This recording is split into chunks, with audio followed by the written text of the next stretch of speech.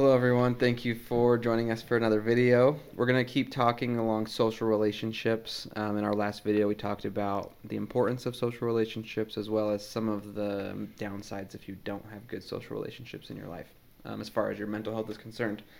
So today we want to keep talking along that, and we're going to talk specifically about barriers to social interactions. So I don't know, off the top of my head I think some of the examples are like sometimes it might be a little bit anxious, sometimes it might be a time thing, sometimes it's really inconvenient. But I don't know, what do you guys want to start with? Barriers to being social. What would you say? Okay, so obviously we're all therapists by profession, right? Let's do it from a profession standpoint to start with. What do you guys hear most frequently as a barrier to encouraging clients to be more social? I think you hit the nail on the head with most of them, right? I think the biggest one I see is like a lot of my clients are in their early mid 20s, and the biggest one I see is it's just not built into their life anymore, right? It's not as convenient as it was. When you're in high school, the social interaction is built into your life, right? You're with Mm, people all day. Even in college to some extent, right? If you're in person and you're like, I remember sitting down with strangers and you'd start small talk just to make it less uncomfortable. And but those are social interactions, right? And also there's no school anymore, and a lot of people work remotely or are self-employed or something, or stay-at-home moms, right? I think that's a big one. And it just becomes significantly less convenient and built into your life. And so, uh, I guess a way of paraphrasing all of that would be, now you have to seek out social interaction, and it is not built into your life. Does that make sense as a barrier? Yeah, I think that that's probably one of the things that I see the most too. It's not that people don't want to have social relationships in a lot of cases. It's just that the opportunity isn't there so Yeah. much anymore. You have to like go out of your way and really make plans for how you will do things. And sometimes trying to make plans with friends is a nightmare in and of itself. It's Yeah. like, we all run into somebody and say, "Oh, hey, we should do something sometime," and that's literally where it The stops. extent, yeah, totally. So I think you're right on the money. So much of this is it's just not built into your life anymore. Yeah.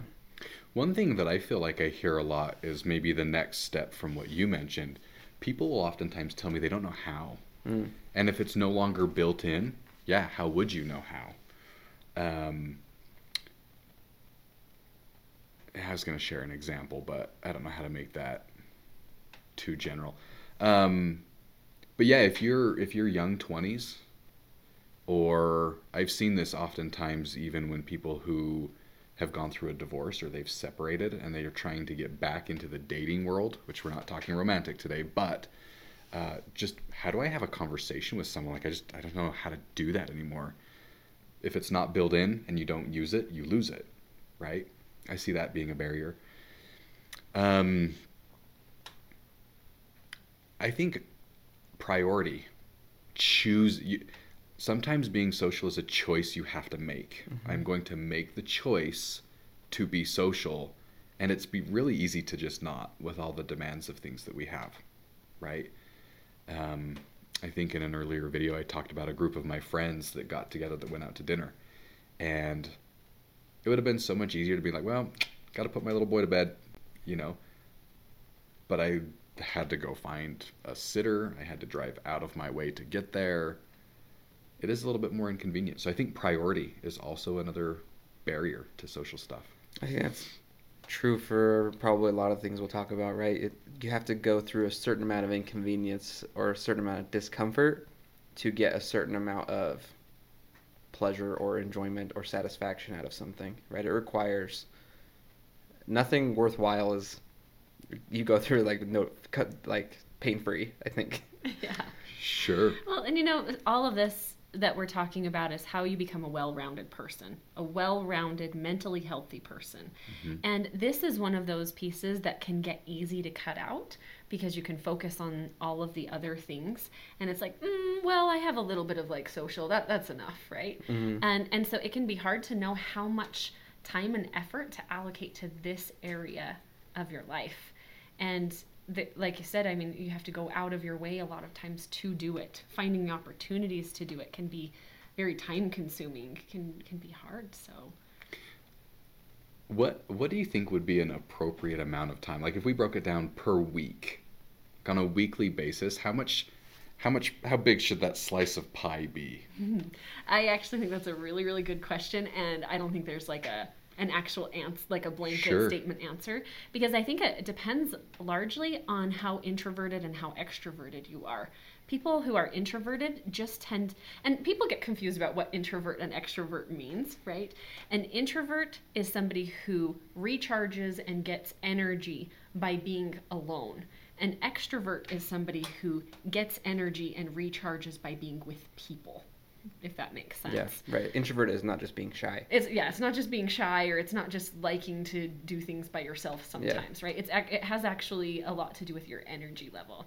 So for somebody who's introverted, I think the social needs tend to be less, because when you're out and you're connecting with people, the connection is good, but it's also a large energy expenditure. And so it's really easy to overwhelm yourself with that one. On the other hand, if somebody is extroverted, they may need quite a lot of time in social relationships, talking to people, just to be able to feel like they're recharging and getting their energy level replenished. I also think it probably matters like what phase of life you're in.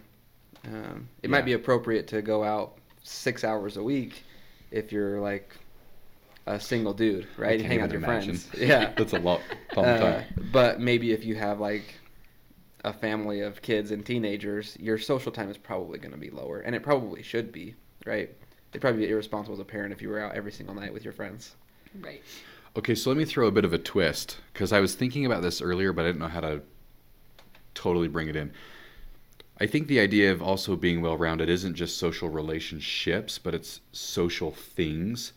So if you go back to this idea of introvert, extrovert, what about time spent doing social things, but it could be things that you do on your own, right? Like one shift, which I've never really had to make in my mind, but gambling is something I've never I understand it You're cognitively. way too big of a tightwad for Yeah, that. like I'm not going to do it, right? I'm like, you're just wasting money, but somebody once Until you're not. said, well, right, sure. I guess I've just never had that Until you experience. win big, yeah. But the idea was, what this individual told me was, well, you have to remember you're also paying for entertainment value. And I'd never really thought of gambling that way. I'm like, the one social thing that I feel like I don't question as much the financial aspect, which is really weird, is going to a movie. I like going to movie theaters. I haven't been in a couple years, but I like to go. But what about the idea of doing social things on a weekly basis, even if it doesn't mean I have to do it with somebody else or other people? How often should we go? I guess golfing is sometimes done in groups, right? But what about the idea of just doing social activities, but regardless of whether or not there's people involved? Like I have one client right now that I'm thinking of that goes rock climbing quite frequently, and she may or may not go by herself, right? Mm-hmm. What about like, is there like a general idea of like, go do social things whether or not it involves people? Any thoughts? I just thought of that while I was listening to this idea of introversion versus extroversion. Well, and I think this would be a good thing for us to talk more about too when we start talking about like hobbies that we can have, that kind of Sure. thing. Because I think some of this, like, my husband would say going out to a movie is like a great social connection for him. And I would say I feel 0% socially connected to anyone else when I'm at a movie. Like maybe we're all in the theater and we're like laughing together or whatever, but I feel absolutely no social connection. I'm like, I could be at home on my couch watching this and it would be the same. I just wouldn't have the same amount of treats. But see, like, is that helpful for you though? Like, even though that's not people related, like if you're pairing your popcorn and your Junior Mint while you're watching Lord of the Rings, right? Like, there's so many things wrong with that because I'm not watching Lord of the Rings and I'm definitely not having Junior Mints or popcorn. I know, I don't wonder you don't like the movies. I don't understand that. But like, so if you're at the movie though, even though it's not people connection, like, do you find that will influence your mental health? Do you find that you feel excitement to be there? Or are you happy, or does it decrease stress by being at the movie? I think that getting out and doing things like that can be really, really helpful. I think that's where I'm going with this. Even without like really intense social connection. Again, I think this depends for different people, because if there was a large amount of social connection for me, it actually is overwhelming. But if there's a little bit, it actually feels really good. It feels really replenishing to me. And so I think that like getting out and doing social things, even if maybe you're not having super strong social connections while you're doing it, I still think that can do wonders for your mental health. Yeah, that's what I say. I think maybe as we've talked about this, I'm like, there needs to be an investment in that piece. Sorry, I guess nobody can see it when I do it that way. An investment in that piece of the pie, even if it doesn't mean people. Going and doing something social that gets you out of the routine. And maybe even put helpful. you among people. Yeah, that you may not have to interact with, right? Sure. Like I think about, and this sounds like a nightmare to me because of way too many reasons, but you go down to a basketball game, right? You don't have to interact with anybody at the basketball game, but it's fun to watch a basketball game and eat a slice of pizza. And you're like connected to them, and we're all here for the same thing kind of idea. Sure. Yeah. We're at least cheering together. Yeah. Yeah, exactly, right? Well, but if you think about that from a belonging perspective, it does give you a bit of a sense of belonging. Uh-huh. Even if you don't directly interact with anybody else, even if you're just involved in a similar activity as somebody else. Yeah, I remember. I actually think that's a really big reason sports are so popular. Yeah. That's a good point, yeah. I remember years ago going down to a football game down at Rice-Eccles Stadium for the University of Utah, and I always hated going because I hate being around that many people. I'm crammed into a little seat. And you're so broad, it makes it hard to fit. I wasn't quite thinking that, but we both were. You know, you get people who are spilling their nacho cheese on you, or I remember somebody probably was drunk and thought it would be funny to unzip my wife's little bag that she was wearing and accidentally pulled her hair, and like none of that is fun, right? But there's a connection that you get by being down there and by being out, even though I'm not interacting with those people. Yeah. Do you know what I mean? Yeah. So how do you think I know we talked right before we started filming how we don't know how to overcome the barriers of this, but how do you overcome the barriers of this? How do you get through and make social interaction maybe more comfortable or more possible in your life? Well, now that I'm sitting here thinking about some of what we've been talking about, I actually really like this idea, Josh, that part of this is being out among people involved in similar activities. You know, in child development, one of the ways that children develop is they do something that's called parallel play, right? That means they're next to each other, they're playing, but they're not really interacting. They're not really playing together. This is part of development as a child. And I would say as adults, actually, that's a good thing for us to do. Parallel play. We're there, we're maybe not interacting, but we are engaged in similar activities at the same time. And I think if you can even find some ways to engage in some of that, it might help with some of the anxiety. It might help you have some common interests with people, and it might just help you to get out and among and have some of the possibilities of better social interactions happening. I think we should probably make a video that covers some more of this like intervention stuff in depth. But one of the thoughts that comes to my mind is, and I don't know how is that the right word? I don't know if I have effectively portrayed this with clients in the past, but one thing that I like to do if the barrier is anxiety, or the barrier is, well, I just don't know how and I don't want people to think that I'm weird. One thing that I always try to do in my mind is if I'm in an interaction with somebody or in a social situation and I'm anxious, they're probably anxious too. And so if I can reason in my mind, hey, they're no more comfortable about this than I am, then that does tend to lower my own anxiety because they want it to go as well as I want it to go. Sure. So there's that parallel play, like we're both hoping this goes well. And I think if you can convince yourself, there's that cognitive restructuring piece, that this is important, it's something that I choose to want to do, this person's choosing to want to do it, and we both want it to function well, that might be an intervention if the barrier is anxiety or lack of knowledge on how to do it. Yeah, so maybe even to back up another step, we would say first thing you need to do is identify the barrier. What is it? Yeah. Right? What's the issue? Are you anxious about going out? Do you not have opportunities? Are there multiple things? Like very first thing, identify what the barrier is. and then come up with a plan. How are you going to work through that barrier? Mm-hmm. You know, do you need to do some of the parallel play kind of thing? Do you need some coaching in... Our video is frozen for 4 seconds. Where How should... was it? Hold on, let me hear you and think about where I could just pick that up. Oh, so if So maybe what we're saying then is that the best thing that we can do is identify what the barrier is, right? What is the barrier? What's the thing that's stopping us from being able to have better social relationships? Do we have some anxiety? Do we have a lack of opportunities? Do we need some more skills?